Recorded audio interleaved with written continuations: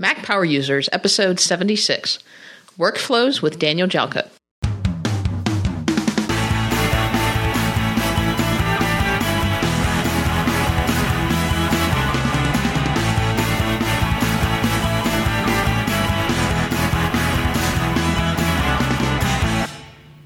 Welcome back to another episode of the Mac Power Users podcast. I'm Katie Floyd, alongside with David Sparks. How are you, David? I'm doing very well, thank you.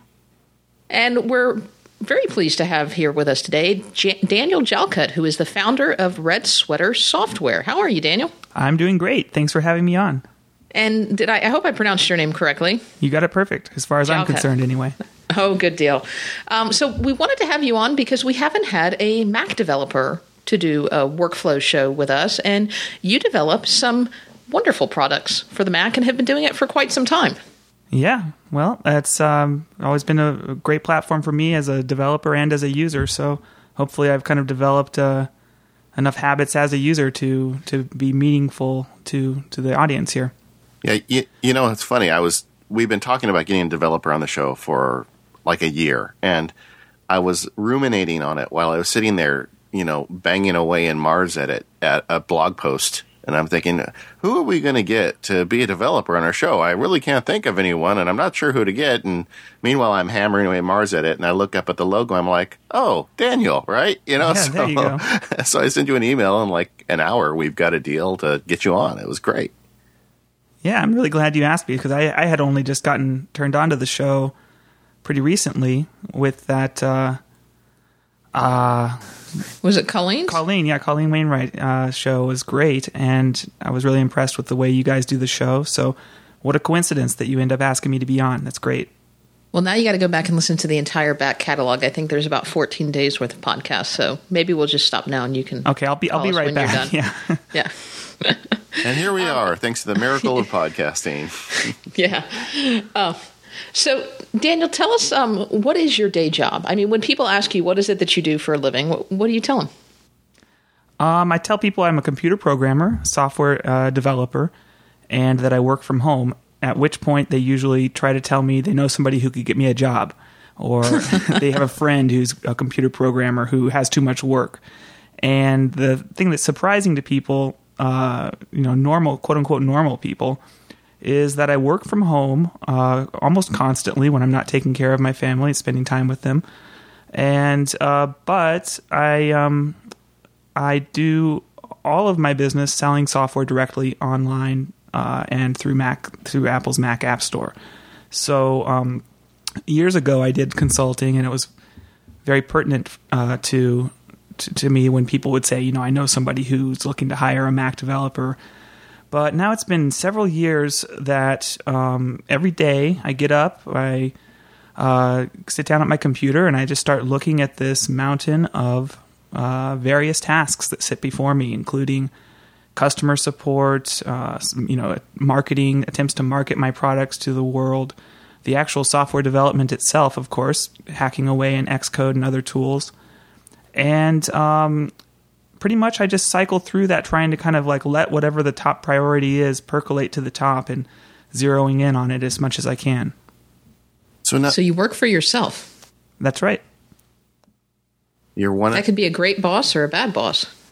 Yeah, it's really you don't really know much about your work ethic or your work style until you work for yourself, because it's kind of like unadulterated, unmodified self-behavior that it really brings to the forefront what your habits are and what your habits are not. Because, most of us who have worked normal jobs, or even in school working for, what the teachers want to see, we don't make all the decisions ourselves. And that's kind of a great thing in many ways, because it's helpful to have guidance on where to go next. But of course, everybody who's been in that situation also dreams about being able to call all the shots. And that's what I do, for better and for worse. I call all the shots, but it does take a lot of work to do that. So did it take some adjustment when you first started, working on your own? It was a pretty gradual process, so I'm not sure I could really place a finger on a period of transition. I went from working as a full-time developer at Apple, actually, to being a part-time consultant while I was going for a second degree. So I sort of had this very transitional lifestyle. You know, I went from full-time work, which was an obvious, predictable lifestyle, to sort of, you know, going to classes, trying to program here and there. And then when I graduated again from college, I went into the consulting stuff just because I figured, you know, it was an opportunity to keep doing what I want to do without necessarily getting locked into a commitment at a job. And so just over these years, it transitioned from a situation where I was sort of, you know, completely working for other people, i.e. Apple, to partly working for other people, consulting clients, to just one day waking up and saying, you know what, I think this contract job I'm on, I think I'm going to make this the last one. And after this, we'll, you know, sort of just like take a big breath and jump in off the deep end and hope that you stay afloat. So it took some adjusting, but I think it was sort of very intentional, gradual adjustments. It wasn't like having to kind of scramble to adjust to it. And what was the graduate degree you got? I didn't get a graduate degree, but I got a second BA in music. So the first BA I got was in computer sciences, and the second one, I had always kind of regretted not studying more music in school. So about 10 years to the day after my first degree, I got a second BA in music. So it was kind of just I used to joke about it as my mid-20s crisis, because I was at Apple and so lucky to be so fortunate, so successful, really, so young. I was 25 years old, had already been working at Apple about 6 years, and it's one of those things where you're that successful and that successful of a company, and if you're doing well, you can anticipate staying in the company for probably your whole life, assuming the company stays together. And that scared me, because I thought, I didn't really want to go straight from college into a job I'd have for the rest of my life. So I kind of took the opportunity to jump ship and go to school, kind of get my yayas out, so to speak, as far as trying to learn other stuff besides computers. I didn't know you were a musician. So what instrument do you play? I never said I was a musician. Just said okay. That I just assumed. No. That's just me being appropriately modest, because I am interested in music and I do play instruments, but I play guitar and piano, and I play neither one really like great. But it's interesting. I actually had to learn the piano for my music degree, and I decided to do that because I could have gone into music school with a guitar focus, but since guitar was what I had played since I was 13 or whatever, it was I had way too many bad habits, So going into music school, they want you to play things the right way, and I decided I better start with an instrument I didn't really play at all. So that's why I ended up learning some piano. Well, that's kind of cool. It's amazing how many people in this Mac community are creative in one way or another, whether it's artists or musicians or something. It's I think it would be interesting to see a study or some kind of comparison to the general population, because just about everybody I know that is passionate about a Mac creates things. Yeah, it's amazing. And the overlap in particular between music and computer programmers is huge. When I was in the music school, actually, it was surprising how many other programmers were there. I think it sort of speaks to two things. It speaks to the technicality of music, but also to the creativity of software. They're sort of like, almost could be a coincidence of history that one's called an art and one is called a science. That could have been reversed if the right person was in charge of putting the labels on it. This relationship between programmers and artists is not new. We had Rob Corddry at our show at Macworld, and we were talking over lunch about this. He's a comedy writer, and right now he's just fascinated with computer programmers because he thinks that the workflow and the ideas behind how you create something are very similar between a comedy writer and a programmer. Indeed, yeah. There's obviously a lot of creativity in the Mac development community and in the Mac community in general. I mean, Macs originally were very targeted at the creative group, but if you look specifically at the Mac development community, at just the finishing touches on our apps. Now, I know Apple makes some of that easy with some of their tools, but comparing side by side a Mac app and a Windows app, just the polish that is put on a Mac app and the care that is put on a Mac app in terms of user interface, I think it really shines through. And you can tell that there are a lot of very creative people, both in the Mac development community and in the Mac community at large. So Daniel, how come you haven't incorporated some of this passion for music into your programming now? When are you going to release a music app or something? Oh, well, it's a good question. I actually have one music related app, which is one of my oldest apps, and it's available on my website. It's called Clarion, and it's a very simple app for practicing music interval recognition with your ears. Oh, really? I'm looking at it now. I didn't even know you had this. Yeah, it's kind of it's been probably 10 years since I worked on it. I started working on that when I was just got into Apple, and I was just working as a QA engineer, and I was excited about becoming a programmer there. And I had my sights on the QuickTime group, and the stuff that I used to build that was all based on something from old Mac OS 9 days called QuickTime Music Architecture. And I thought, if I make this QuickTime app, then surely they'll be, unable to resist me when I apply for a job. But it sort of turned out I went a different path at Apple, and no regrets. But that was one of my very earliest Mac programs. So when in doubt, just hit the minor 7, right? I see the M7 button there. Yeah. How does somebody begin to become a programmer for either the Mac or for iOS? Obviously, when you started, you started for Mac OS, and I know when you were involved with Apple, you worked back on System 7, and I think through System 9 while you were there with Apple, and obviously have continued through OS 10. Yeah. But how do you start this process? If somebody says, okay, I want to start developing apps, or I went to school and I have a computer science degree, how does somebody start to become a Mac developer? Well, first of all, I think the school aspect and the computer science degree is sort of incidental to whether one becomes a Mac or iOS programmer or not.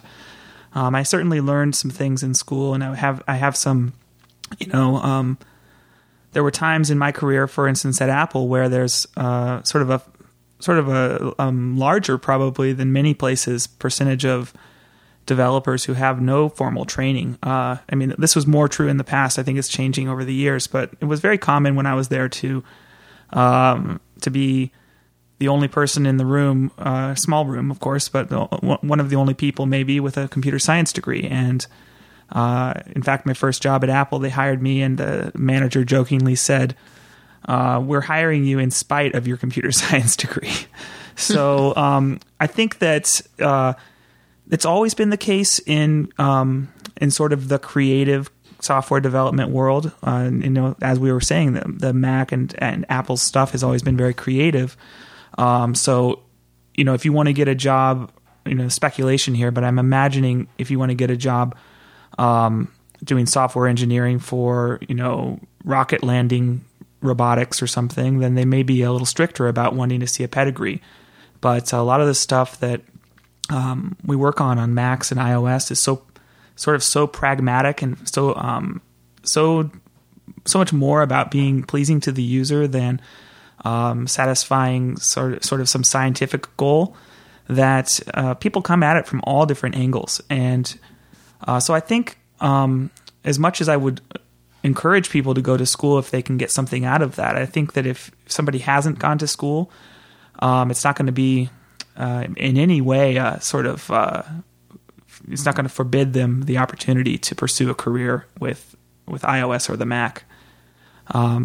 So just how do you get into it? The thing is, one of the other great things about the Mac and sort of by contagion almost, I think, iOS communities is that it's just so social. We've for a long time we've had this sort of sense of a small community of developers with a lot of camaraderie, a lot of support for even folks who are supposed to be your big competitors. You see people like the developers of one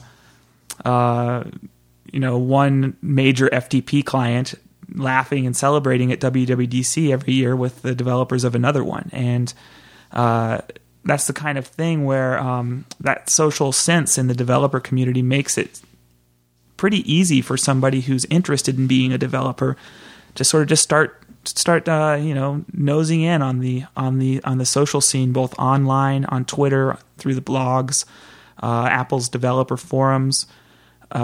Just a variety of ways to sort of start getting your bearings about who is involved in the scene and sort of who you can learn from.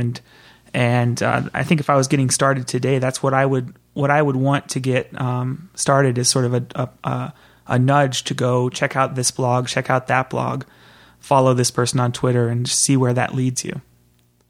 Yeah, and you really don't need to go to college and take computer programming to become a really good Mac and iOS programmer.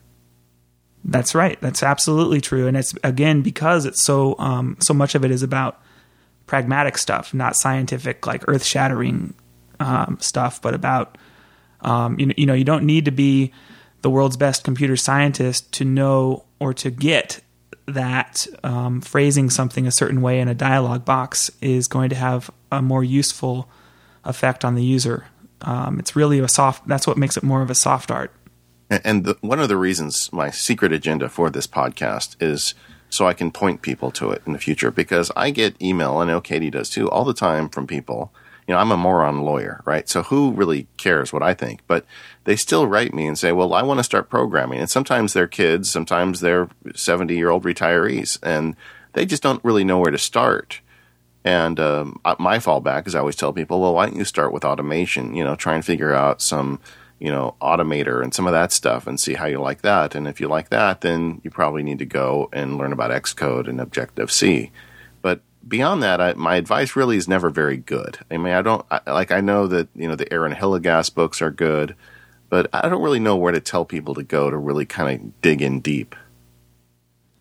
Yeah, and unfortunately, I don't have a great, this is the obvious thing to do answer either. I think that's why my advice is usually much more along the lines of, find something that gets you started down the path, and then be aware of the fact that there's a huge community that's willing to engage with you. Another great resource is, in the past few years, is StackOverflow.com. It has, for any sort of specific nuanced area of software development, there's a community of people who are, just collected together there to share questions and answers about vexing problems. And you sort of get to know who the people are there who have a real reputation for being smart on one subject or whatnot. And then you can sort of try to follow them out of that community, follow them over to Twitter, see if they have a blog, see if they write a blog that maybe posts open source code.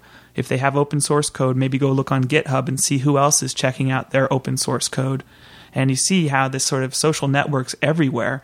You can follow one bit of respect. You find one bit of respect for one person. You can follow that as kind of like a trust network of who else you should be paying attention to as you try to get immersed in this community. Yeah, that makes a lot of sense. All right, well, let's take a quick break and talk about our first sponsor, DaisyDisk. David, I'm loving the Mac App Store, and the fact that a lot of my favorite applications like DaisyDisk are in the Mac App Store, because it means I can use them on all of my computers, because I am slowly transitioning all of my machines away from traditional hard drives to smaller solid-state drives, and DaisyDisk has been a really big help in that. Yeah, it's even helpful for me with the big disk drives in my house. Our whole family shares an iTunes account. Right. So I've been installing DaisyDisk on my wife and children's computers. And, they've got like half-built iMovie projects that are like 15 gigabytes, and they don't even realize it on their computers. Yeah. And DaisyDisk lets you find that stuff. It's a gorgeous interface. It really makes disk management fun. It goes through and scans your disks and provides it in this format where you can easily see these concentric circles relating to the size of the data files on your Mac. You just click on one of them and it tells you what it is. You get this beautiful interactive visual map, and you can just hover over it, and it says, okay, this is in your users file, this is in your library subfolder, this is in your movies subfolder, and this is what it is. And then you can back out from there, or you can decide that if this is a project that you don't need, maybe it's an iMovie project that you've long since abandoned, right from Daisy Disk, you can collect a whole bunch of files and drag them to collect them and then eventually delete them. Yeah, it's really fantastic. It's just $10 in the Mac App Store. It used to be $20. It's on sale, so go get it. Yeah, go get it before the price goes up. Yeah, great app. Send them a note if you get it and tell them you heard about it from us. And make sure you get Daisy Disk. I know there's some other apps out there that sound kind of familiar, but it's not the right one. You need Daisy Disk. Yeah, all one word, all together. You can find it in the Mac App Store, or you can buy it from their website. You can find a link on our website, and make sure you tell them thank you for their support of Mac Power users. Hey, let's talk a little bit about how you go about your programming and your application development. Sure. So what are the apps that you use to get these things done? And maybe I'm jumping ahead of the gun. For the listeners who don't know, Daniel's company makes MarsEdit, which is, in my opinion, the premier blogging application for the Mac. You've got a great crossword puzzle called Black Ink, and FastScripts, which is it seems like it's almost a nerd thing that people have to be in on the club to know about FastScripts, but it's just an amazing app. FastScripts is a very it's one of those things where most people look at it and they don't think twice about never thinking about it again. But then occasionally people get hooked on it and they sort of realize, like, oh, I actually, and I would be the first one to say it's not for everybody, but it's one of those things where, people who get into it, really, then it becomes one of their things, like LaunchBar, like Quicksilver, whatever, where they're just like, I need this for my workflow. It's basically keyboard shortcut and AppleScript execution combined. Is that a good way to summarize that? That is, yeah, and it started as that was also one of my earliest apps, over 10 years old now, I think, and it came about from my frustration with Apple's script menu, the standard script menu in OS X, and it's actually pertinent to the whole productivity idea, because this was, like I said, over 10 years ago, and I was just getting my feet wet with AppleScript. And I thought, I want to learn how to use AppleScript to make my life easier, to make some of these tasks easier. But then I realized every single way that I had of running these AppleScripts felt like it was slower than just doing the thing that I was trying to speed up, So yeah, because you had to take your hand off. Yeah, you had to take your hand off the keyboard, get the mouse, go up, drill through a menu bar, right? And by the time you were done, it's like, what's the point? Yeah, and not only that, but it's it also just felt really slow when I was running some of these scripts. So it's not really such a technical advantage anymore. But the big thing with FastScripts back in the day was it loaded the script into memory and kept it there so that you could run it again and again without reading it back off the disk. And these days, disks have gotten so fast and memory management is so good on the Mac. It's not such a technical advantage in that regard. But it was just one of those things where after I got FastScripts, it was a great story for me, because I could never sell a copy in my life and it would be fine, because it changed my whole approach to my work, because I was willing to automate things then that I had never automated before. I wouldn't bother to automate. So it was kind of a great facilitator for me. Well, maybe let's take a step back from where and how you develop apps, but how do you come up with the idea for the applications that you want to develop? Is that how it happens? Is you have a problem that you want to solve, and you find a solution, and then you say, "Hey, if I have this problem, maybe other people do too." How do you think the best ideas for apps come about? Yeah, that's what you're describing is the scratch your own itch, approach to software design, and many of us have ended up with products because of that. I'm not sure I would even say necessarily it's the best approach, because from a business point of view, there's probably an argument for saying, don't develop what you want, develop what a huge number of other people want. But there's a trade-off there, which is that this kind of goes back to the fact that working for yourself, you really are in charge of calling all the shots, and you're also in charge of motivating yourself. So I think one of the reasons you see a lot of scratch your own itch type products from self-employed and independent developers is because those are the ones that they have any chance of sticking with and remaining passionate about and remaining, getting up every day and actually going through the grind of working on yet another aspect of this application. If you've got a boss who says work on this or you're fired, then you could work on anything. You could work on something that would be really boring to me. I could imagine having a job and getting paid for it, but just never in a million years would I have the follow through to make that into an app on my own. So I think on some level, if you're doing stuff on your own, you have to have this passion for the idea.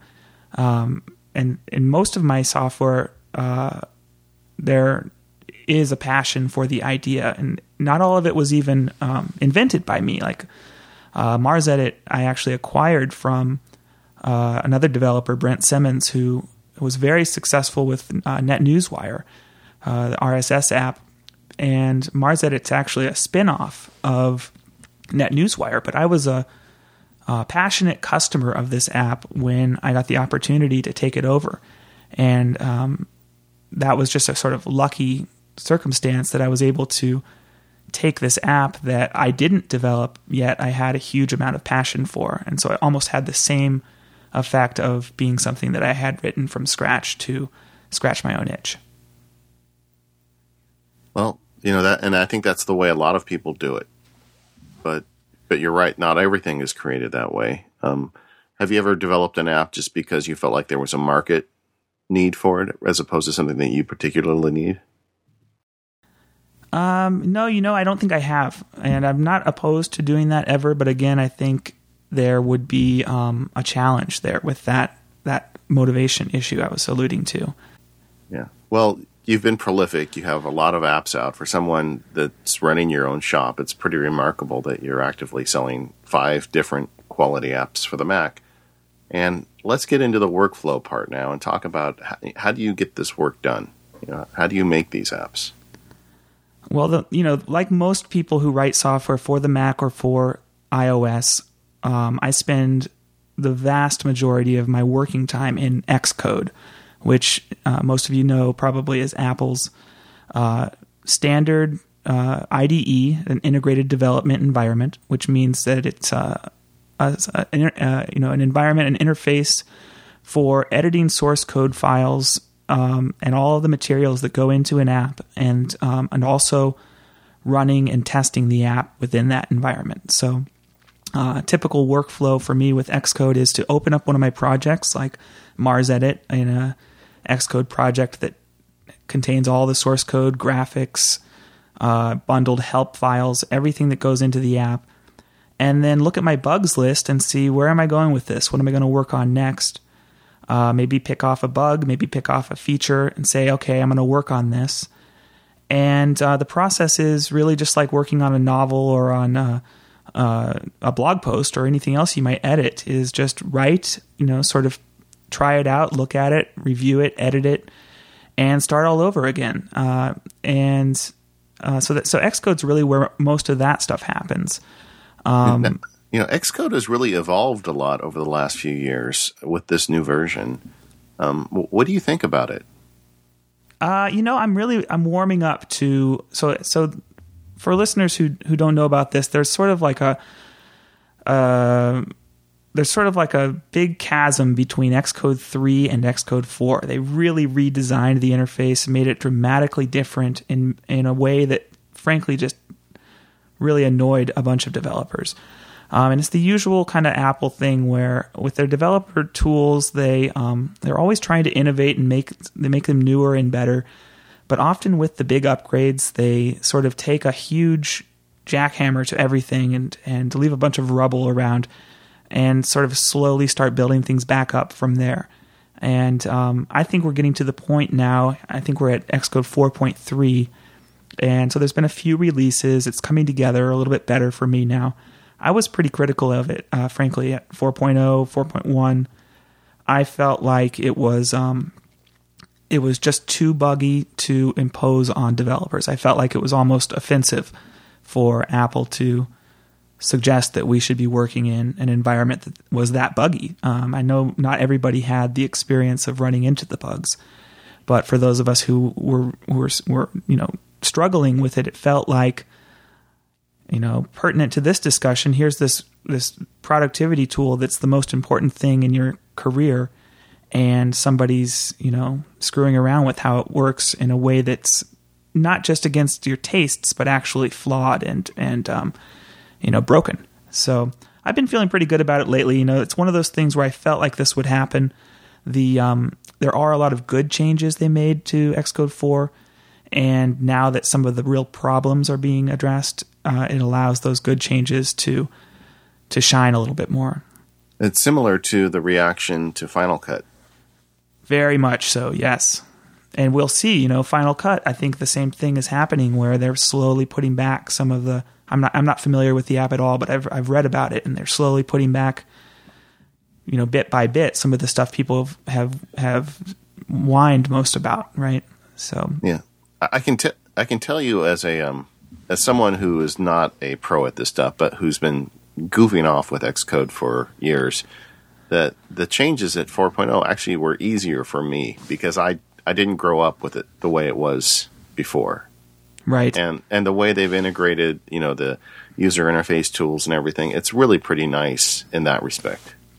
It is. It's a wonder of software engineering in its own right. I mean, I think the Xcode team at Apple deserves a lot of respect for what they've achieved, and I just don't. I get frustrated, as many of us do, at nonetheless how there tends to be a quality issue with Xcode, and of all the apps that Apple should be exuding quality with, it should, you would think it would be the tool that they are 100% sure all of their developers are running, right? If you're going to, exactly. You want to set a model for behavior, and it's not always met to a high level by Xcode.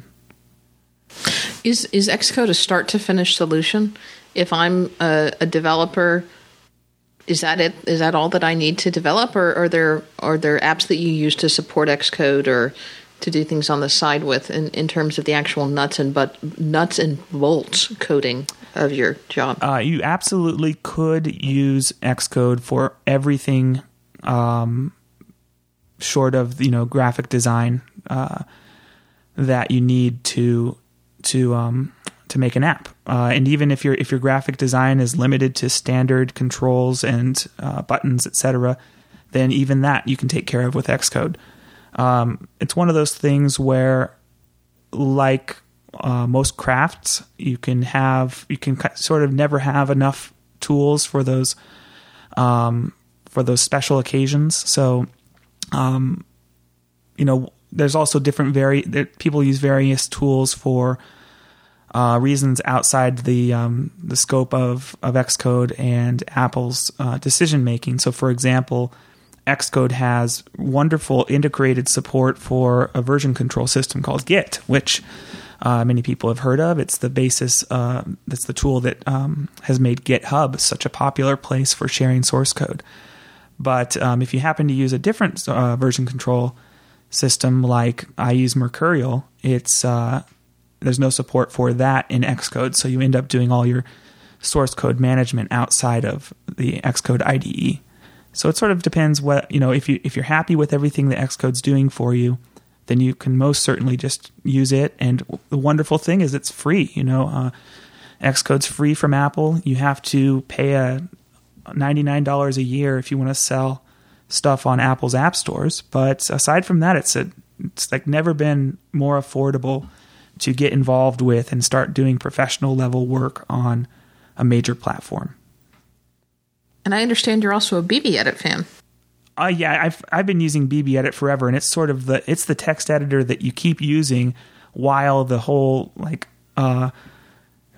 universe of IDEs around you continues to migrate and transform. It's, I think I've been using BBEdit since back when I was using an IDE on Mac OS 9 called MPW, which was, an old thing from Apple. And then, I switched to CodeWarrior along with a lot of people towards, the late 90s. And over the years, the sort of de facto IDEs have shifted, but BBEdit is still just a great general purpose text editor with a lot of customizability, a lot of good support for things like multi-file search and replace, comparing files. I use it for a bunch of stuff. Getting back to your point about Xcode, I actually don't use... I think there's very little in BBEdit that I couldn't do in Xcode, in Xcode's own built-in editors, but I just like the way that BBEdit does some of that stuff better. So I also use BBEdit because it has... it has support for opening up stuff off of a web server and editing it and saving it right back to the server. So I use BBEdit for a lot of my web stuff and Xcode more for the source code for my apps. Yeah, that was the question I was going to ask. So do you use BBEdit to write Xcode? I'm sorry, I guess Xcode isn't the right term. Do you use it to write Objective-C for your apps, or do you do that in Xcode? I do all of my Objective-C in Xcode, and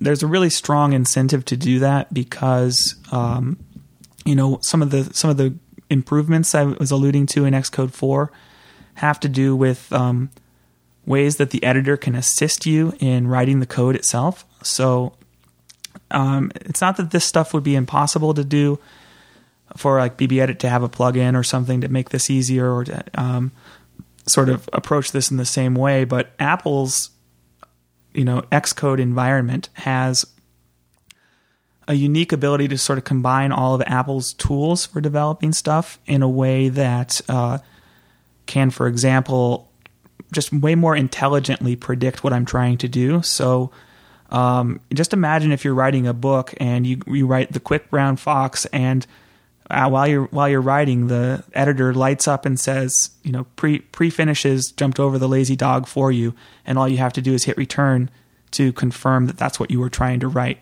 And that's the kind of stuff that Xcode's integrated editor is able to do because it's using all of the development tools to analyze your source code while you're writing it, and essentially sort of like pre-compiling the source code to get a sense for what your final product is going to be. So it's basically like this hyper-aware editor that knows about your source code, which is a really unique opportunity to make things easier for developers.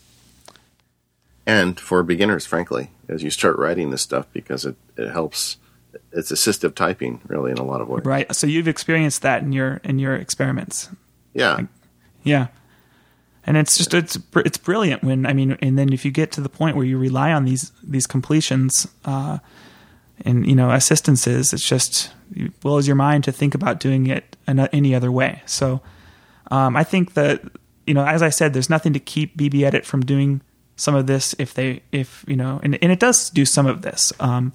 But the real advantage with Xcode is Apple's just incented to keep improving that stuff, because that's the more they can make developing for the Mac and developing for iOS irresistible to developers, the more that grows the platform and makes the platform more irresistible to consumers.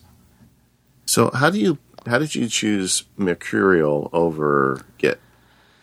Oh boy, well I am a opinionated person like so many Mac users, right? So I always put it this way. I picked Mercurial over Git for the same reason most of us picked Mac over PC, because I care about usability. I think the sort of refined edges of a product are more important than the crude raw power of the product.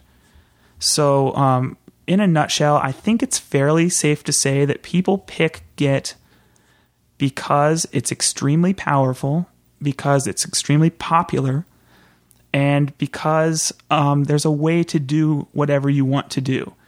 And if you think about that, that's exactly the reasons that people pick Microsoft Windows, right? It's like it's not because it's easy to use. It's not because it's accessible and anybody can get started with it. It's and that's what I think Mercurial is. By no means a simple system, but it makes so much more of an effort to be accessible to people who don't want to get a PhD in source control technologies.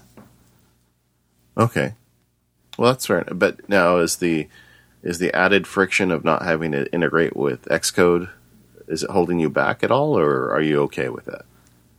I think I'm okay with that. I would certainly like to have the opportunity to integrate Mercurial with Xcode, but this is one of those things where I have never used an IDE where I was happy with the integration. So yeah. I can't be sure even if they did support Mercurial if I would use it. And I think it sort of comes down to, a lot of people really love the integration because, for people who don't know what source control is, it's basically just versioning for your files, and it's like having Time Machine on for your source code to a certain extent. And so, what's nice about the integration in the IDE is you can use menu commands and stuff to say I want to compare my changes from this edit with my last changes, and that's a lot more user friendly than having to go to the command line and say, type in commands to the terminal for looking at the changes. But it's sort of one of those things where if you're like me and you've been using command line tools to do this version control stuff for my whole career, it's like one of those things where it probably would be easier, and I probably could get used to a really nicely done integrated version. But since I haven't, and since there hasn't been an opportunity for that, I just sort of keep sticking with what I know. So really, it would slow you down to try and switch over at this point.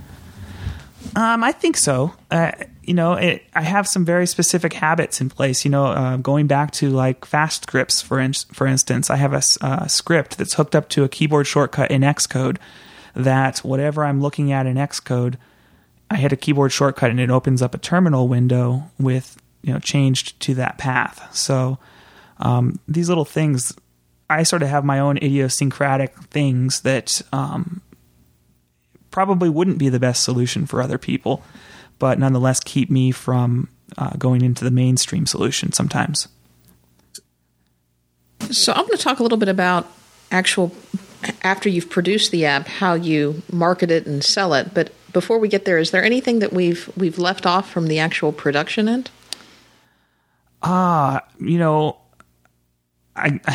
think the question is there anything so important to mention that I will just regret having not mentioned it? There's so much that goes into the production that we could just zero in on every single little facet of it and have a great time talking about it. But it also gets really nerdy really quick.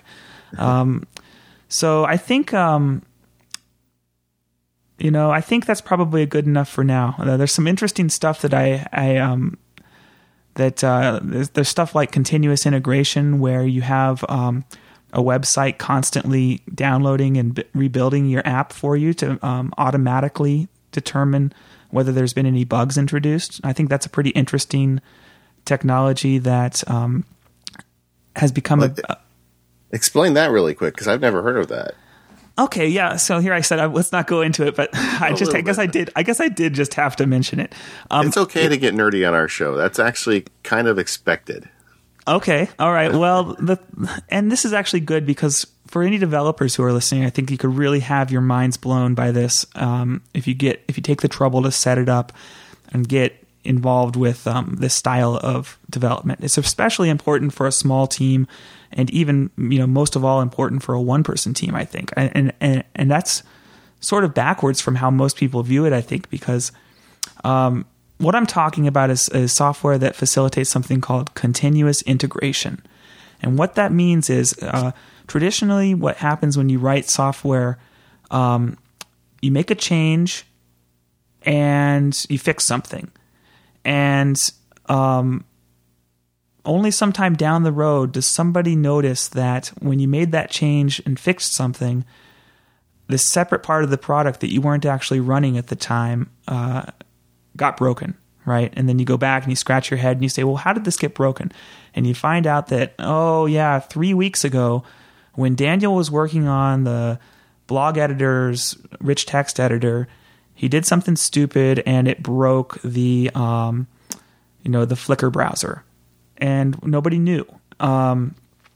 So that's just sort of a high level idea of the problem. And then what helps as a sort of solution is this concept of continuous integration, which is any process that's set up to automatically notice when you've made a change to the app and then go through some series of steps to validate that nothing bad has happened as a result of that.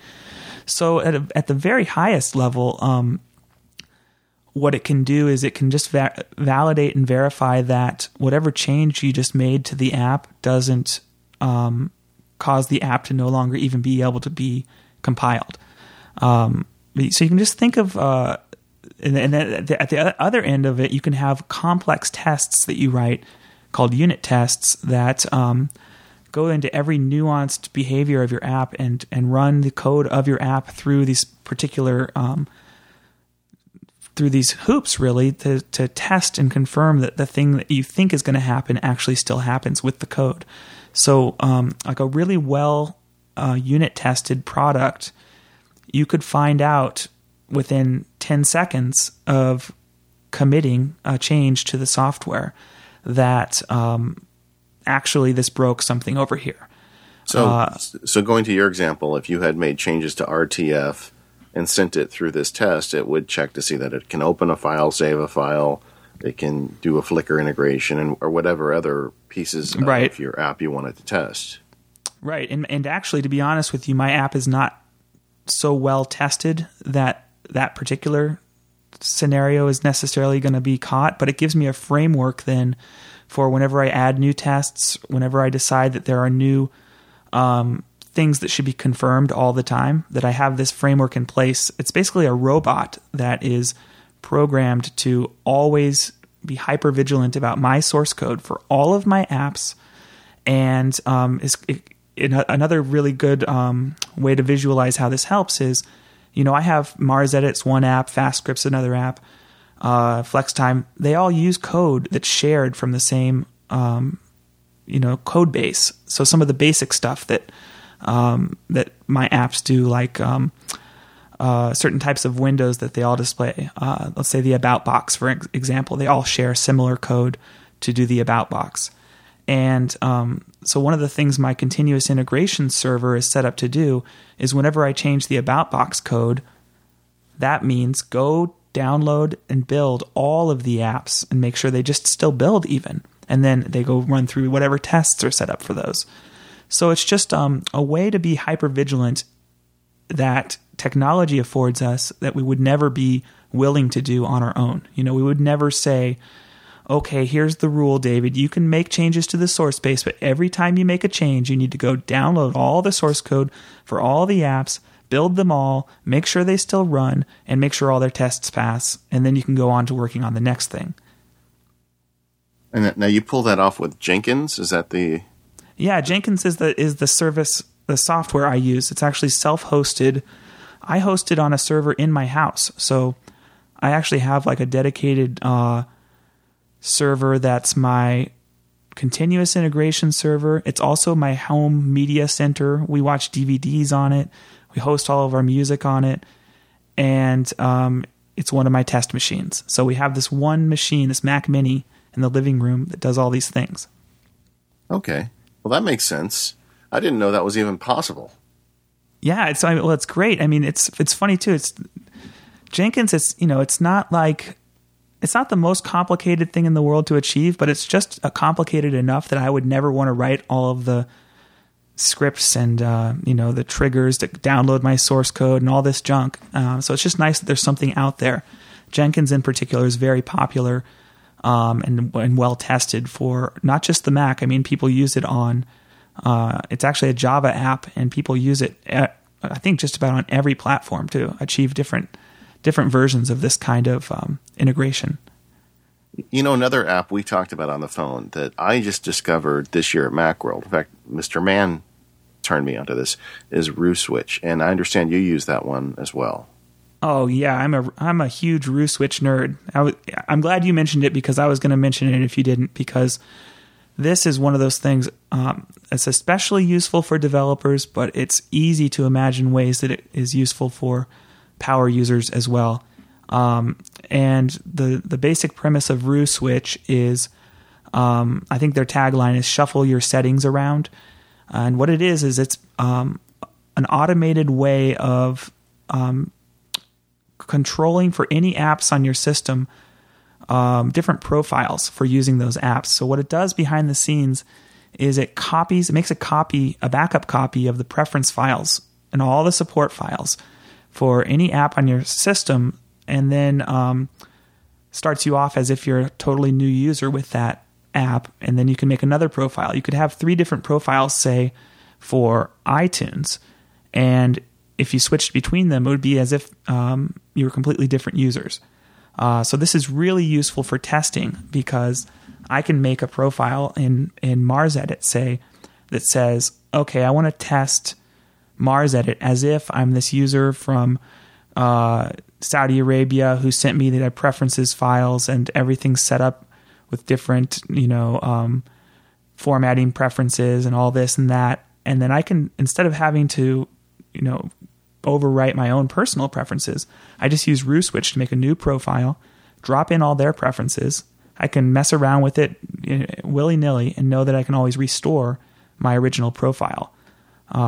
It's also really handy. You can imagine this iTunes scenario. What if you've got a job where you have to be logged in as the dedicated iTunes store administrator or something, or you can only run iTunes software that was purchased on your work account or something. And then you've got this other life where you bought all this software through your private Apple ID. You could use something like RooSwitch to just click of a button switch between those two personalities without having to have the alternative. Generally would be to actually have a completely separate user account on your Mac, and RooSwitch lets you just do it on a app by app basis. Yeah, I'm using it when I speak, when I talk about apps, and I don't want to get up and put my OmniFocus database in front of a crowd full of people. I've got a separate, kind of dummy account. That's perfect. Or any app I'm working. So if you're listening to the show and you're big in your local user group, this is a perfect solution to avoid putting your personal data up on a screen. And you can have different data sets. I mean, it's not just the preferences; it's the actual data for the app. And right, yeah. Yeah, so you could even have different profiles for the same talk for different audiences, like if whatever's more pertinent to them. Yeah, it's really an amazing app. Like I said, I just discovered it this year, and I'm already using it all the time. I know that our friends at the Omni Group, they use it extensively as well when they're troubleshooting for their customers. I think it's one of those apps it's very popular among developers. So it's probably not as many, non-developers know about it as should know about it, and we'll help to change that, I hope. But it's so obvious to developers what its value is that a bunch of us are just like, oh yeah, we need to RooSwitch that. Yeah.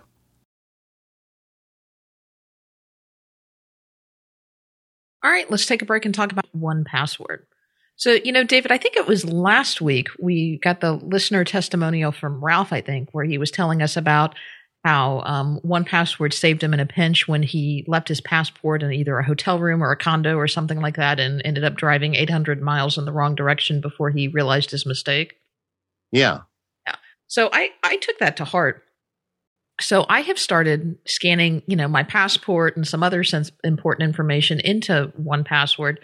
But more than that, I realized that I can get rid of a lot of the junk in my wallet that I don't use very frequently and scan it into 1Password. And if there's ever an issue, I've got it on me. So I've gone through, I've got my passport. I actually scanned in my mother's passport because we're getting ready to take a trip together. So I wanted to make sure that I had her information as well. And I just kind of went through my wallet and scanned some of that stuff, that I thought that I might need. And if for any reason were to lose it, it would be a lot easier to recreate if I actually had scans of the cards and information. Because if I should lose my wallet somewhere, all I have to do is open up 1Password, and I've got copies of the front and the back of the cards. I know who to call, I know how to cancel them, and I've got all my information until the replacement cards come. So now are you doing that? You're doing a scanned image of, for instance, your credit card. Right. And you're storing that in the notes section of 1Password? Nope, you can actually do it. In 1Password, they have a wallet section. So you can put in all of your credit card information into the wallet section of 1Password so that you can use it when you autofill a website. That's a great feature. It's a little too great because it makes it really easy to fill in your credit card information online and buy things without having to think about it sometimes. Yeah, that's 1Password 101 there. That's 1Password. Yeah. But you can also attach an image file to that as well if you want to. So you can either attach the image file into the wallet or you can add it in separately. So just about any field in 1Password or any item that you can create in 1Password, you can also attach a secure image. So wait, you're putting a scanned image of your credit card in the credit card entry of the wallet? Why not? No way. I Yep. didn't even think of that. Yep. You're so smart. And I think the back is probably more important than the front because that's what's got all the customer service contact information, but you can do whatever. So you did everything in your wallet that way? Pretty much. I didn't think of that. I've Smart. got my, frequent flyer stuff. I've got my credit cards. I've got my driver's license. Now, I don't know if I get pulled over if the cop's going to take my iPhone. Yeah, Video officer. but when you lose your wallet, that's great. So you can just get on there and put the phones. I put the phone numbers in 1Password because it's got a field for that. So Right. the phone number you call if it gets lost. But having a picture of it makes a lot of sense. Yeah. That's a good one, Katie. All right. Well, I'm going to do that. Yeah. And, you've got on your iPhone and it's secure, and it's more secure than just, typing in your iPhone password. You then have to type in your 1Password, usually the PIN password, and then your master 1Password password. So even if your iPhone is compromised, you've still got that extra level of security. So yeah, years ago I did that with like library cards and stuff, and I saved them as an iPhoto event or something, so it would go over to my iPhone. But I took it off because I was just too nervous about it, having that stuff on there. your Not my library library card, but my my credit cards and things like that. So, Yes. But this makes a lot more sense. Just so it's behind the 1Password password. Right. So anyway, All right. you can go pick up a copy of 1Password. It's $49.99 in the Mac App Store. If you need a copy for Windows 2 or you're sliding between the Mac and the Windows systems, you can buy a bundle for $69.99 off of their website that will get you licenses for both. But don't forget, if you use the link on our website, you can get a 20% discount off of anything purchased through the 1Password website. If you want to scan it and use it as your digital wallet, you are going to need licenses for their iOS apps, and you can get a Pro license for $14.99. That will cover both an iPhone and an iPad, or you can get the iOS regular license, which will be either an iPhone or an iPad for $9.99. So 1Password is everywhere. You can find more information over at 1Password.com, and thanks to them for their longtime support of Mac Power users. So once you have the software created, you've got to get it out and sell it to the world so that you can create more software for all of us. How does that process work, and how has that process changed or not changed for you with the Mac App Store? Well, it's the biggest challenge of being a software developer is getting the word out, and that comes as a huge surprise, a huge depressing surprise to many people who decide they're going to take a crack at being an independent software developer. Sometimes in the worst cases, people make the mistake of, say, quitting their jobs, expecting that on their 3 months worth of savings they're going to go from zero to full-time income amount of success, and that just is almost guaranteed not to happen. So I wish I could put it into I wish I could make a recipe or a formula for how to do it. I've obviously had some degree of success, and I know some of the things I've done that have helped a lot, but a lot of it has just been, I joke about this with other developers, especially younger developers who are getting started. A lot of it has been just sticking around, like you just stick around year after year. And eventually, if you don't give up, you're going to be the one that's been around, one of the ones that's been around the longest. And it just sort of gradually your reputation accumulates, your exposure accumulates.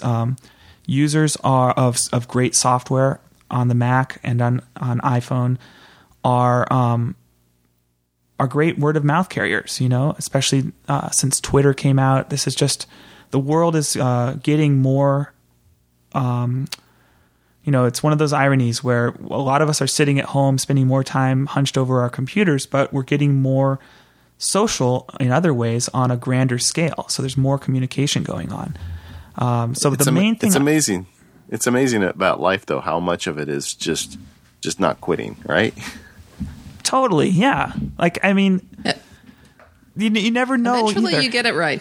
That's right, and you never know when somebody's going to say, that thing you've been working on for 5 years and nobody has pretended to care about it or even think it was worthwhile. I think that's the greatest thing ever, and I'm going to talk about it on the Mac Power Users podcast, and you just never know when you're going to get your break, so to speak. So yeah. I think that's the biggest challenge is people, and I really empathize with developers who have a simplified vision of how things are going to play out. The things I sometimes warn people off of the indie software life, and things that should warn you off are if you sort of like have a if you're paralyzed by the idea of socializing, you probably can't run your own business. You probably can't communicate what you're doing to the world effectively. If you feel like you want to live a very private life, sure, you can keep your private life private, but I think a real important part of getting your marketing out there is at least having some persona, some aspect of you that lives publicly, and so things like being on Twitter really help with that. I think customers really enjoy, for example, finding out that when they make a comment about MarsEdit, I usually respond to that comment, whether it's a negative or a positive comment. And it's not only that, Daniel. You really are a voice in the Mac community. I mean, your blog is great. You just did a post recently about sandboxing, which I thought really nailed it. And you participate in the dialogue, and I think that's something that other developers could learn from. That's my main bit of advice is for everybody, whether they're, this comes back around to what we were talking about at the start of the podcast. The advice for learning how to program the Mac or the iOS devices, it's the same advice for learning how to be a successful, self-marketer, self-salesperson. It really is just getting involved and actually keeping your ears open as you're getting involved with the social environment we're in, just plugging away at it. And the other thing is it takes you have to have a huge amount of resilience, because as you all know, there are mean people on the internet. And they want to be mean to you. No. And they will be mean to you, and you have to be able to sort of put that aside, put that in a box, sort of say, you know what, this is like a movie I'm watching about a mean person who's mean to a software developer, and I can just skip past this part and go back on to the rest of the movie where everyone's just saying how great everything is. You want to keep an open mind to what the issues are if there's something real there, but you really have to develop a thick skin for criticism to do this kind of work. I think I sort of went off a tangent there, but you said something about how have things changed getting apps out there since the App Store came out. Right.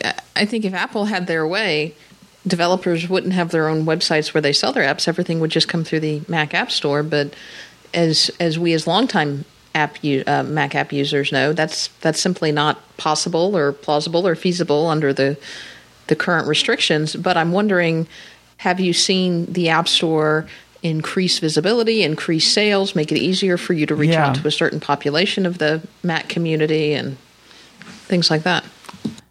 Yeah, I'm in an interesting spot that I think I share with many people, which is being simultaneously sort of terrified by the App Store and what it means to cede so much control to Apple, and nonetheless having this undeniable growth in sales and exposure. There was a fear when the App Store came out that so to preface this with how we used to sell software and how many of us still do, is a customer downloads the app from your website, they decide they like it, and they go to your site and use a digital store to enter a credit card and download a license to the app. And as everybody now knows, the App Store is a related but somewhat different model where you pay directly to Apple for whatever software you want. A lot of us were worried that what would happen with the App Store is everybody who used to come to our website would go to App Store and buy the software. So we'd be making the same number of sales, but we'd just be getting 70% of the money instead of 100% of the money. And fortunately, for me at least, that hasn't played out that way. As far as I can tell, a great number of the App Store sales are new sales that Apple has brought to me from, their massive landmark of the App Store. So I have to assume there are people out there who are typing into the App Store, things like blogging and finding Mars Edit and saying, okay, I'll try this, which is that's from a marketing absolutely point of view. I'm sorry, that is absolutely true, because I'm looking at the Macs of family members and friends who would never know that Red Sweater exists and would never go and give you their credit card information under any circumstances, but they have Mars Edit on their Mac. Oh, hallelujah. Yeah. No, I don't. I think that's the big change is people, the fear and, the fear of buying software from somebody on the internet really was stopping a lot of people from doing it. And to a certain extent, finding it in the App Store gives it that blessing. Right. And this actually comes, it brings the discussion a little bit back around to the sandboxing thing, because part of, this is another area where I can have sort of conflicted feelings, because sandboxing threatens to change the behavior of much software in the App Store, sometimes in minimal ways, sometimes in extreme ways. But and that's obviously sort of scary to a bunch of us developers who fear that our apps might become less functional and customers will end up with less of an app than they had paid for. Can you just go back and explain what sandboxing is a little bit for people who aren't familiar? Sure. Briefly. Yeah. Sure. So the state of computer software from the beginning of time to now has essentially been that software you download and run on your Mac or on whatever computer has relatively free reign to do what it wants with your computer. And, there's some limits in Mac OS, for example. The software can't write over the system files without asking for an administrator password, but it can still do it if it wants to, ask for the password. And it can do things now without, if you download an app from a website, it can go in and reorganize your home directory for you if that's what the purpose of the app is. Now, obviously, this leads to very many really useful and cool tools. One jumps to mind. Speaking of organizing, is Hazel, which you guys probably have heard about. We actually did a show on Hazel. Oh, okay, great. So that's a perfect example, because it's the most useful app in the world that is 100% not compatible with the sandbox. And the reason is, so the reason is, getting back to what the sandbox is, the sandbox takes this idea that software has free reign over your data and starts with the exact opposite premise, that the application can do nothing with your data. And then every privilege that it gets to work with your data or to access your addresses in your address book, or to look at your movies or your pictures, or to write even a file to the disk, everything has to be sort of authorized. And the apps themselves have to request certain privileges from the system. And basically, what's coming down in the sandboxing on the Mac App Store sort of situation is Apple has said that as of June 1st, any software that's submitted to the App Store after that date must be sandboxed. And so that means literally that apps have to succumb to this new system of security and control over what they can do on a Mac, which has these devastating effects for apps like Hazel, which I think he must have anticipated this because he never put Hazel in the Mac App Store, probably knowing that it was going to, if something like this happened, how devastating it would be. And there's two sides of this. So the idea is if you download an app that is going to do something like check for duplicate file names or rename files, that's actually a bad example. If you have an app that's going to help you fix a picture, it should not have access to your address book.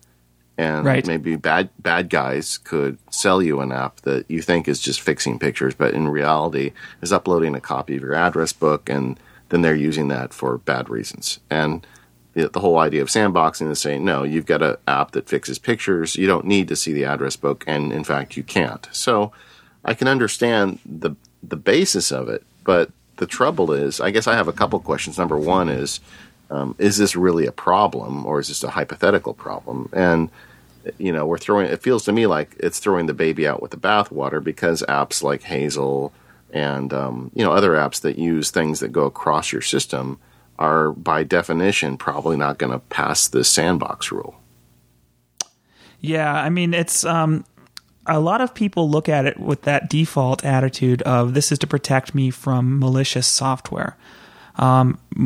More realistically, I mean, most malicious software out there is not going to, you had the example, this is let's say some app that's manipulating your photos, and it also does something nasty like, delete your files.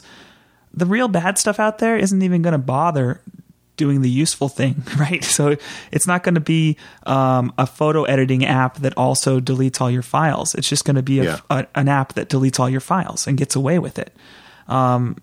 So I think what's overlooked a lot in the sandboxing analysis is that the sandboxing, its primary purpose is to protect developers from their own mistakes. So it's to protect a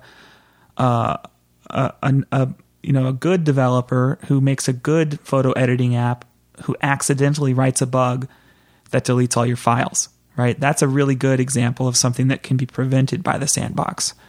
The other thing is, the other angle is the idea of sandboxing apps is to make the apps themselves less exploitable by other software. So, for example, if Photoshop is not sandboxed, then it can write to any file in your home directory. Now, what if you install a Photoshop plugin that is either malicious or has a bug in it itself that causes all of your files to be deleted? The idea with sandboxing is in part to make the apps themselves less exploitable. So somebody couldn't give you a nasty plugin for Photoshop that is actually a spam bot or something running in disguise. Makes sense.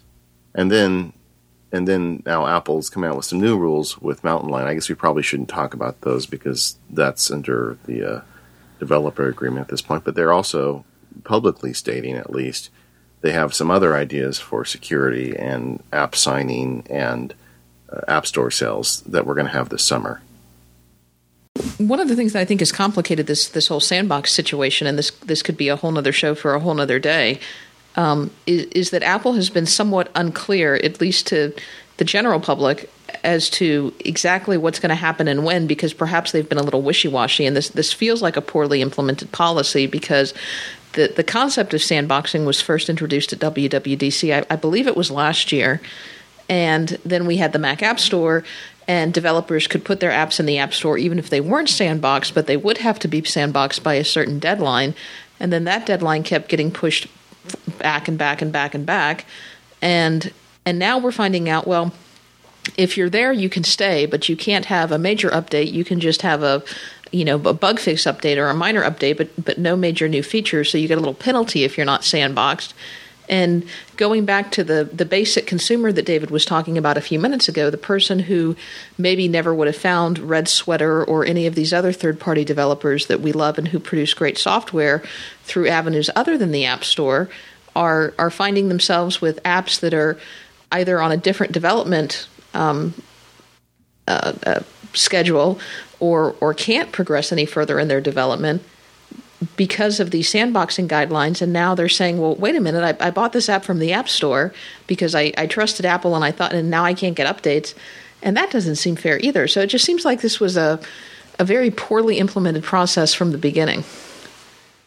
Yeah, I really don't know. I think that's the biggest unanswered question and the biggest anxiety, frankly, is how is, we start with this situation where, okay, Apple's saying you have to be sandboxed. Every developer can go to whatever length they can to try to make that happen. And for some developers, the Hazel-like apps, for example, that's just not going to happen. At the end of the day, there's not going to be a sandboxed version of the app. So I think it's fair to say that on June 1st now, the new deadline, there will be some apps that can't be sandboxed. And then, just like you said, Katie, they're going to have a conundrum for the developers. Do I keep developing new features for this and update them outside the App Store? You're right. It's going to be a feeling of penalization to the customers. The question is, will they blame the developers for, you can imagine a naive customer will say, well, why don't you just sandbox this thing? If that's your excuse, why don't you just join the rest of the software on the store and get in line with what Apple wants you to do? And so it's going to be a challenge. Somebody's going to take the flak for it, and it just remains to be seen how many apps will be affected, how severely, and whether the sort of prevailing mood will be to blame Apple or to blame individual developers. And also, in fairness, this isn't really finalized. We don't know if Apple at the last minute is going to say, well, apps like Hazel will get a much bigger sandbox than apps that repair images. Right, you're right. Anything can change. You're right. Yeah. And that's actually a point I made. I think I was on maybe a Twitter conversation, or no, I think it was on a Macworld podcast that the technology of sandboxing is completely separate in many ways from the politics and the sort of procedure of how it's being deployed. Because sandboxing as a technology is really quite elegant. It's this idea of strictly controlling what software can or can't do on your Mac. And most of us would like to do that with some of our software at least. But the question is going to be, how does Apple choose to use this technology to impose changes on existing developers' apps? Yeah. Time will tell. But it's clear a lot of people are nervous about this for good reason. Definitely. Mac App Store aside, how does a developer get out there and market their products to the general public? How do you let people know, I'm here, this is what I have, come check me out, I've got a great product? What tools do you use to do that? First of all, you have to have some presence on social networks, something to help jumpstart the communication when people do have something to say. It's really useful to be able to reference the product as a member, as a peer in the social network. So, for example, it really helps to have MarsEdit have its own Twitter account, because then if somebody says, oh, I just found this great new app, it's amazing, it's called MarsEdit, they're likely to put the little @ in front of it so that it's clickable and it goes right to MarsEdit's Twitter page. Frankly, I should be doing more with that kind of stuff on Facebook, but I've just turned out not to be a Facebook fan. It was interesting hearing that show with Colleen, how pro Facebook she is. And I was thinking about it. Then I'm like, oh man, I got to get on Facebook. I'm missing all these people who do most of their communicating, their socializing through Facebook. But so one thing is just having your apps, having you as a developer be part of the social scene. But then most of us developers, what we're aiming for is just getting some amount of exposure through a sort of trusted source. So for years and years and years, like the big deal has been getting a Macworld review, right? Like if you get a Macworld review, it almost doesn't matter if it's only 3 mice if you, because you know so many people are now exposed to your software who hadn't been exposed before.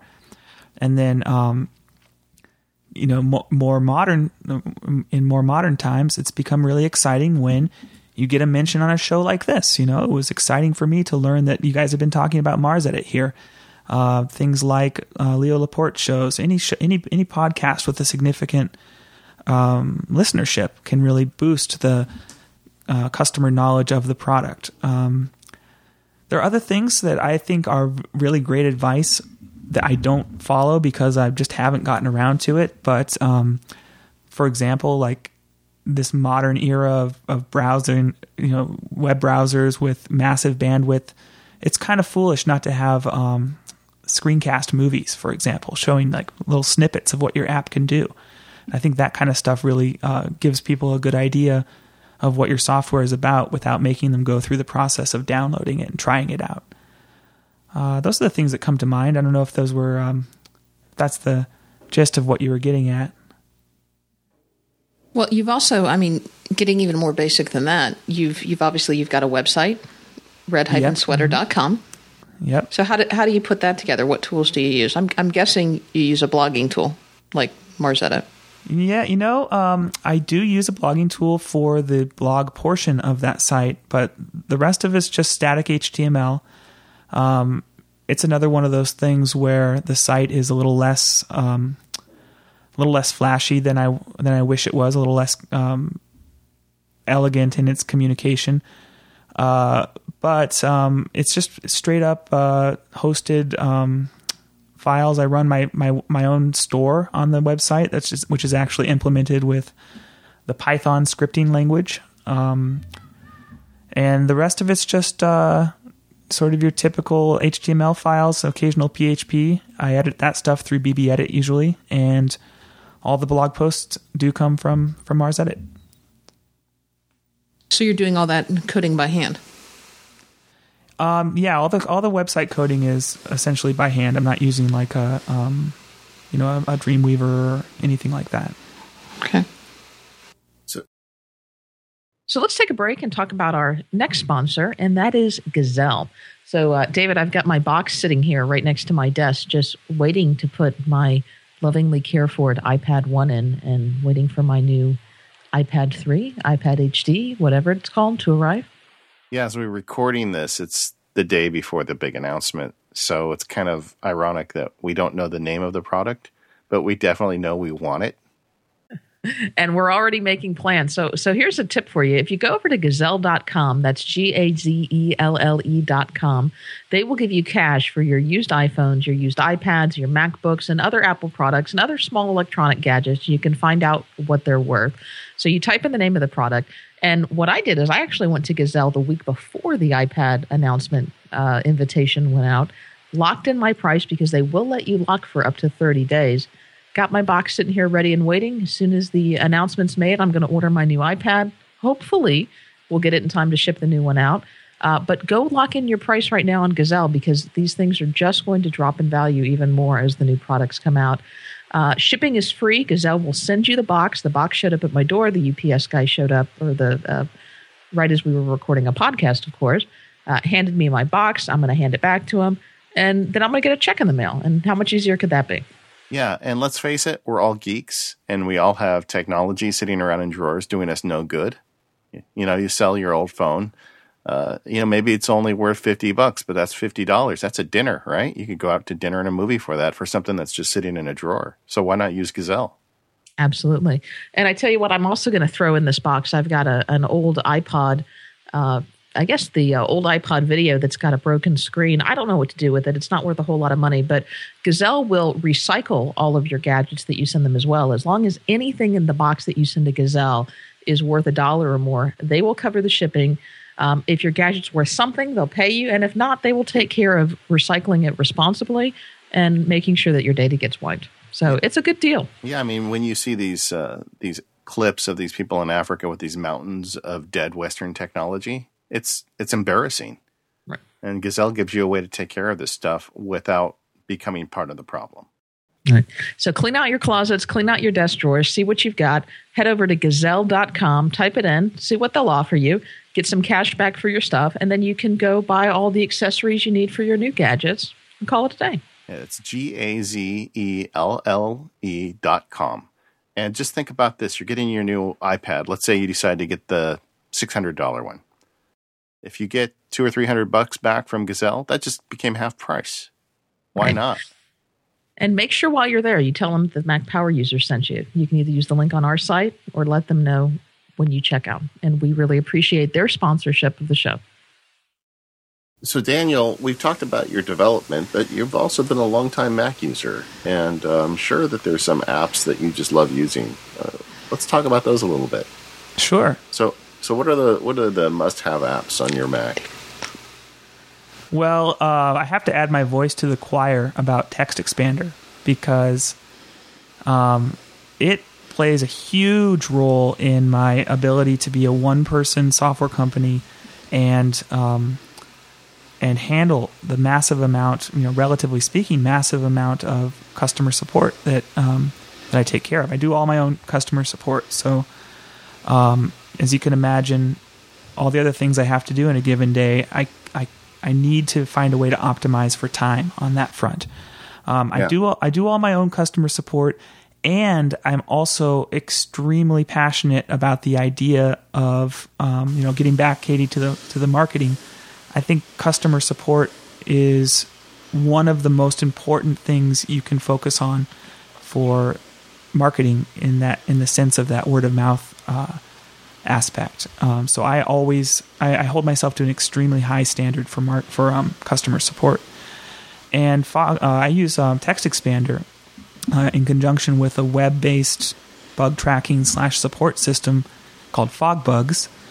And frankly, it's kind of amazing how quickly I can go through support email with the combination of those tools. Text Expander, I sort of have to force myself. Like if I've answered something a couple times, I sometimes go through the lengthy writing it out by hand, and then I go, you know what, this is ridiculous. I can copy this, put it into Text Expander, and expand it this time. And if I never do it again, that's okay. But chances are I'm going to do it a third, fourth, fifth, sixth time. Right. So definitely a big fan of Text Expander. I mentioned earlier I love using fast scripts for my own stuff, but there's a whole bunch of other software that's kind of not productivity per se, but I'm a big NetNewsWire fan for keeping in touch with what my friends and colleagues and people I'm a fan of are writing on their blogs. I still use RSS. People keep claiming that RSS is dead, but I still find it really useful for monitoring the blogs I like to read.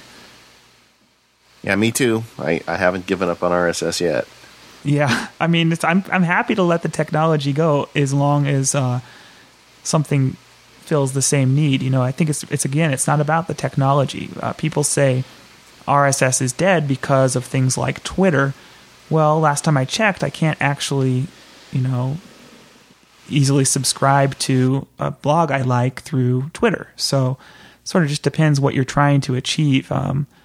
Twitter is sort of the fire hose effect, where you decide that the way you want to consume content is by having a bunch of it streamed by you, and unless you follow like a very small number of people, then you probably miss a bunch of tweets, right? You miss some of the things that people say, and I like that style of consuming media and content, but I also like knowing for certain that I'll never miss a Daring Fireball post, right? And the way I do that is by using an RSS tool, NetNewsWire, to subscribe to it. And I have to say that with the iPad, I think I use things like RSS and Instapaper even more than I ever did before. Yeah, it's a really great tool for that kind of stuff. It's so casual, and you can relax and lean back on the couch and do that kind of processing stuff, right? Yeah, so nice. Well, what are your other favorite apps? Well, I'm recording this right now on a great app called Audio Hijack Pro, which is a great app in its own right, but they also have a really cool simplified version for people who don't need the full crazy toolbox. They just came out with something new called Piezo.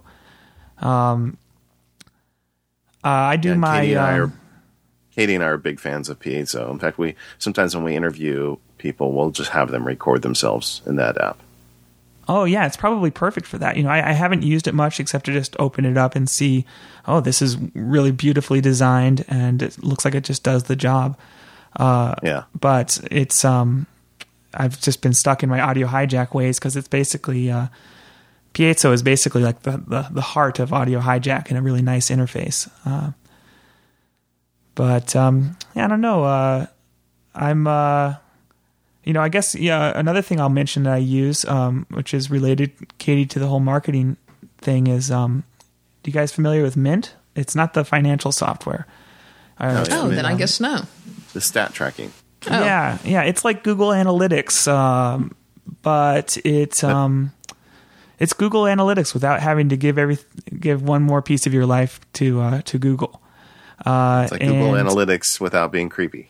Yeah, exactly. It's self-hosted analytics software that's you pay like a one-time license, $30 or something, just the same way you'd buy a lot of desktop software, and it lets you run your own hosted service for basically just keeping track of where people are linking to you from. So actually, speaking of RSS, I use Mint to sort of be able to have a dashboard to check out, if somebody's been linking me a lot, if I get a bunch of new hits, I can see where they're coming from. But I almost honestly never open up the Mint interface because it has this great feature where you can subscribe by RSS to the most recent unique linkers to you. So I have this RSS feed that's just kind of like where I keep a monitor on anybody it's kind of like being able to look at your Twitter mentions, right? But looking at your link mentions from around the web. So I'm also I'm less proactive than I used to be. I know when I started doing Red Sweater, I was like crazy proactive about trying to be socially engaged with everybody who mentioned my products. So I would go out and I would say, somebody would mention in a blog post, just trying out Mars Edit. I would go and write a comment and say, thank you for trying out Mars Edit. Let me know if I can help with anything. And that was the kind of stuff that just gets people really fired up and excited about your company because they just realize, oh my gosh, this person is actually in touch with me about his software. So I try to do that kind of stuff, but it's gotten a little bit out of hand. I can't really follow up on every mention, but it's nice to know that they're out there, and Mint makes that a lot easier to do. Now you use Apple Mail, correct? I do, yeah. Okay, so me too. I know a lot of people like Gmail, but so you can manage the requirements that you have for all this customer support through Apple Mail. Is that where you do it? Actually, no. That's where the FogBugs comes in. So FogBugs is brilliant because it hooks up with an email address, and so every time anybody emails support@redsweater.com, it becomes a ticket in FogBugs. So it's brilliant for stuff like customer support in comparison to a regular sort of inbox, because suddenly then you get these tools like when I'm responding to a customer in FogBugs, there's a little side panel that says, I'm looking at this bug report maybe, and it says, whenever I run the program, it crashes. and I'm thinking to myself, okay, well, what's the program? This is a classic problem with, having more than one product. People email you. Yeah. So normally I'd have to say, dear so-and-so, I'm doing everything I can to hide my annoyance at you for not even bothering to mention the product name, but in the most friendly way I can, I'm going to ask you for the product.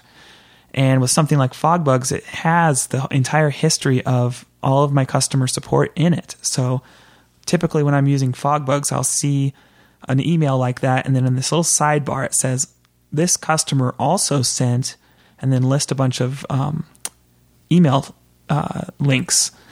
So I'll go down the list and say, okay, let's see what let's see what this customer said last time.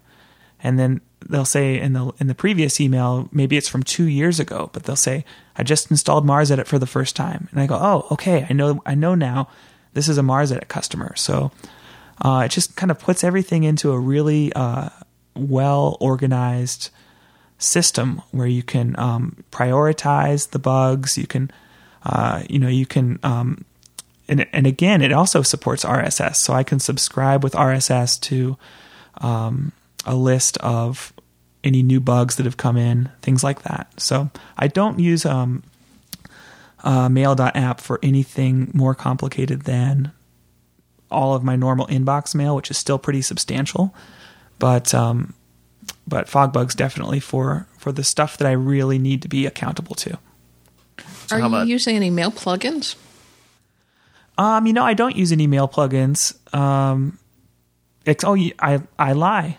It's been there for so long that I just assume that SpamSieve is part of mail. But should be. I think it kind of is for most people. I don't even notice. And you notice, I don't think I even said. Oh, I did list it. I'd written some notes down for this show, and it's common for me to overlook the fact that I run SpamSieve, even though, you know how when you're running it, it has its own little dock icon. I don't see that dock icon anymore. It's like it doesn't even exist. It's blurred out to me. So, see, I've actually hidden that dock icon. There's a little app called Dockless. It's free. You can download it. That you can use to hide icons, because I'm a very minimalist dock person. I hide my dock, and the only icons in my dock are the applications that are actually running. Okay. So I use Dockless to hide the icons of things that are always running. Yeah. Yeah, I think I've effectively solved it by just reprogramming my brain to never recognize it. But it sometimes I do get annoyed by that kind of stuff. Like I run ScanSnap for the scanner, too. I'm like in that cult as well, and it's another one that I've just got the dock icon running all the time. So maybe I should look into this Dockless thing. Yeah. ScanSnap is always in the bar because you got it running, right? Yeah, right. Because you have to have it running so that you can push the button on the scanner to have it scan without using your computer. Yeah, the blue button doesn't work if you don't have the app running. Yeah. So there's concessions we make. So what are your other favorite niche apps or the things you get in your menu bar? Are there any others that you just can't help but talk about? Well, I can. I have tons of stuff. I could probably keep talking all day. But one thing, I'm just looking up at my menu bar, and one thing that's been up there forever. I already mentioned I got Text Expander, but right next to it is Skitch. Are you familiar with that? Yeah, Skitch is great. So Skitch is just it's one of those apps it hasn't really changed that much in like 3 or 4 years, I think. But when it came out, it was like, duh, this is what everybody wants, to take a screenshot and upload it somewhere and copy a link to it. And that's like whenever I need to share something quickly with somebody, I'm just sketching it. I'm just like, oh, I want to show my friend in IRC this new user interface I'm working on for MarsEdit. I just take a quick screenshot, click the button, and it's up there. So and you can draw an arrow on it. You can draw an arrow. Yeah, all that stuff is great. Yeah, I've reported bugs to Apple that are essentially just like a screenshot with, mildly irate text and arrows on it from Skitch. So it's a really good tool for communicating visually. And Skitch just got purchased by Evernote, and it used to be, I think, $10. I paid for it when it went in the Mac App Store. For a longest time, it was like the forever beta app. You used to get it on the internet, and it was always in beta. They never had really released it. and it was the Australian developers. I forget their name. But either way, so it was beta forever. They finally put it in the Mac App Store. I bought it immediately. I felt like I needed to actually buy it like 5 times because I'd used it so much. But then Evernote just purchased it, and now it's free. Now it's free again. Yeah, so if you're listening to this show, you have no excuse not to go get it. And I believe they have an iPad sketch out now as well. In fact, I know they do, but I'm not sure if that one costs or not. Yeah, it's a great app though, especially for just sharing quick things. Is it? Great. Yeah. I'll put links for both the Mac App Store and the iPad app in the show notes. Yeah, thanks for mentioning that. Now, how does Evernote? Oh, sorry. Go ahead. In like 3 years, I don't think we've ever covered that app on the show, and it's a great app. Oh yeah, it's so good. Well, what I was wondering is, I'm not in the Evernote cult yet, so I think I sort of have like the paranoia about putting my stuff, in other people's servers. But it obviously I heard you guys talking about it actually in the other show, and it seems like you're pretty pro. But what do they get from is the idea of them owning Skitch just to encourage more people to put screenshots in their Evernote and to be more reliant on Evernote then? Yeah, we actually did a whole show on Evernote with Brett Kelly, who wrote the book on Evernote, literally. Oh, okay, yeah. So you might want to go back and check that out. But Evernote's business model is they do have a premium, a pay for service, which I subscribe to. That if you put enough stuff in Evernote, you'll eventually reach a ceiling. And you have some additional features like offline access on iOS devices and OCRing of PDFs and things like that. Oh, okay. So it's kind of like Dropbox where you can use it for.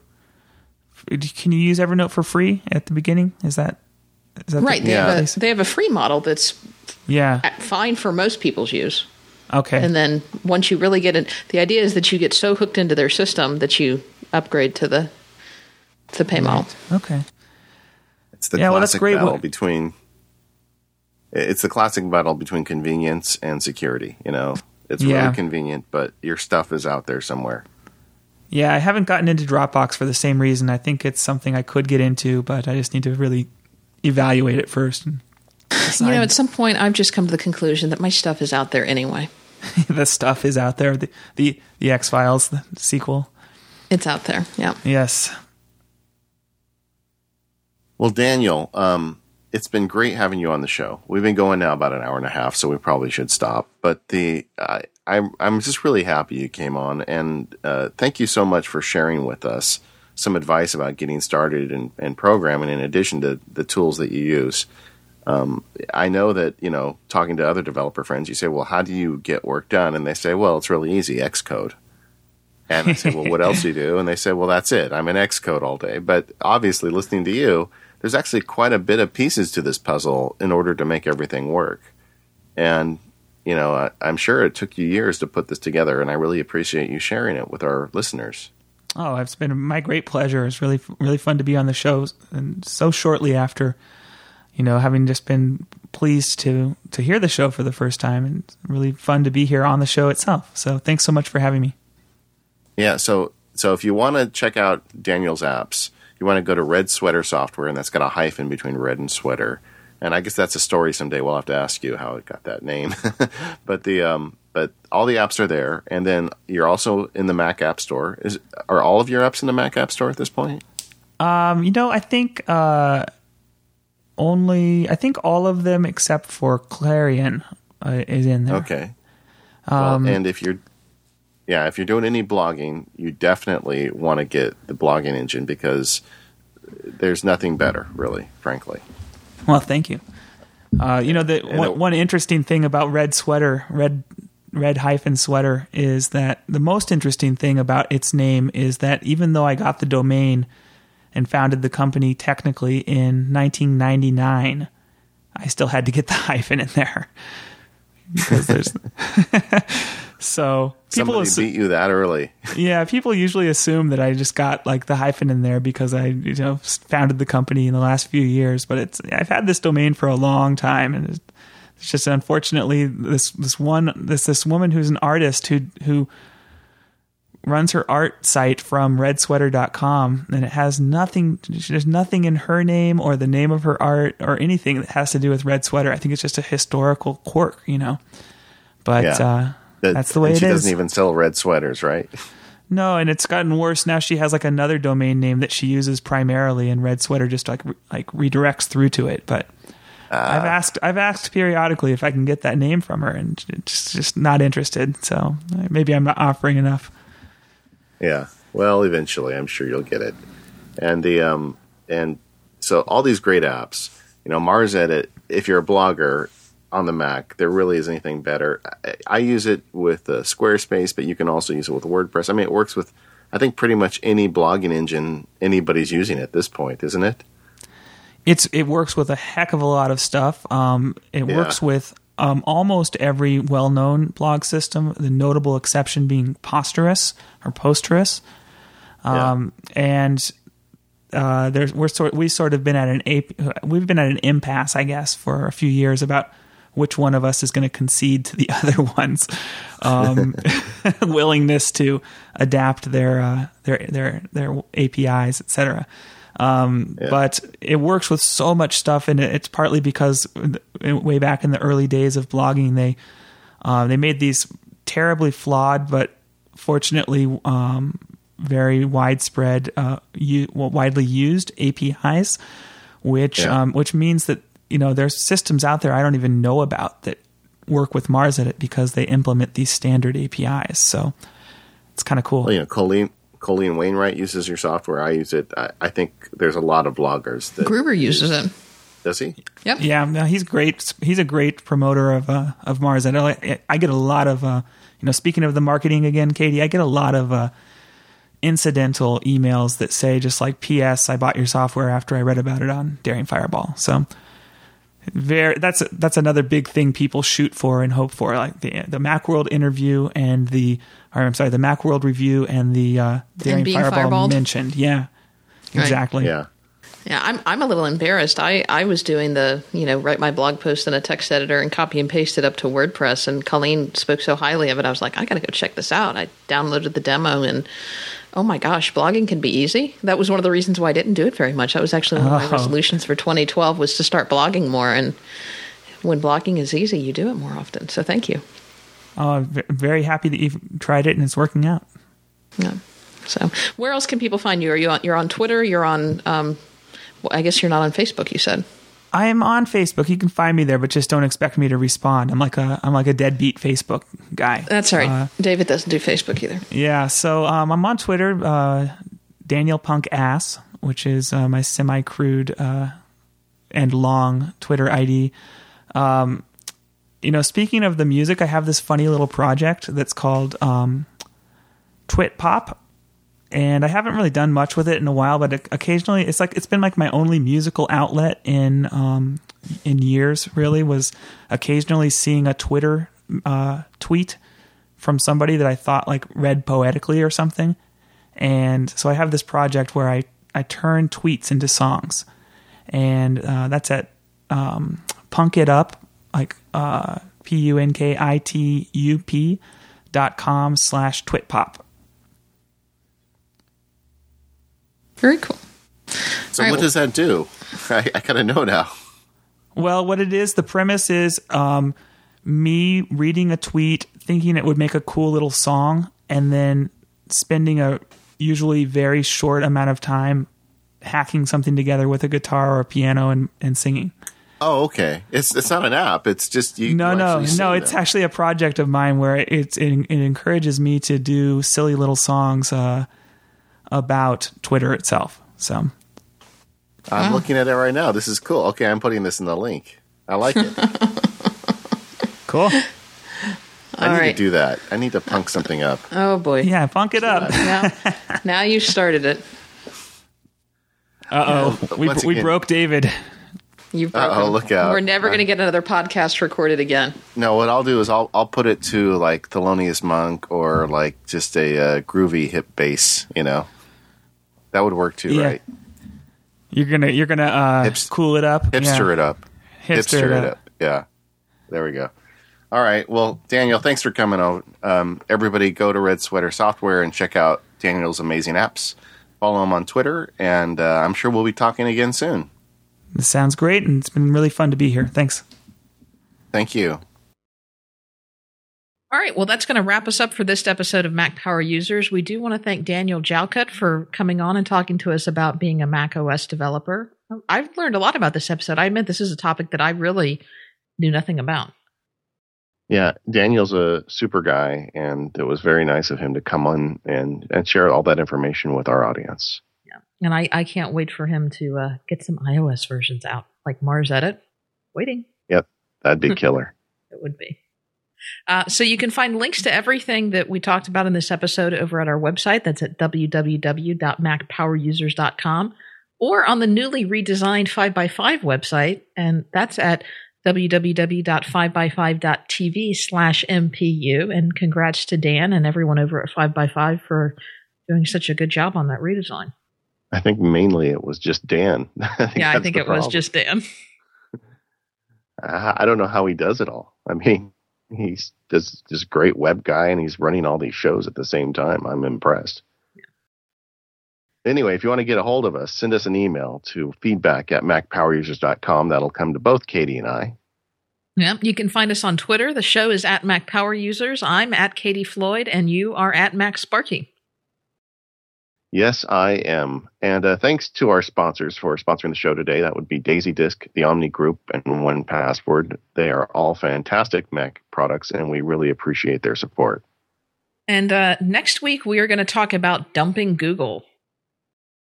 Yeah, it's going to be a bookend for the last show we did about Google, where we talked about how great everything is with Google and how to use their services.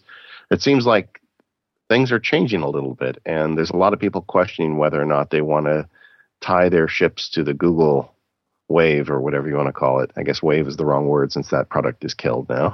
But we're going to talk about, what that means to dump Google. I mean, everything from just, backing off and adjusting your security preferences to literally dumping Google and not using them for anything, and the alternative products that are available. So it's going to be a great show, and I'm looking forward to doing it next week. All right. And in the meantime, if you have any suggestions or tips about how you have dumped Google in your own life, feel free to send them to us at feedback@macpowerusers.com, and we'll talk to you then.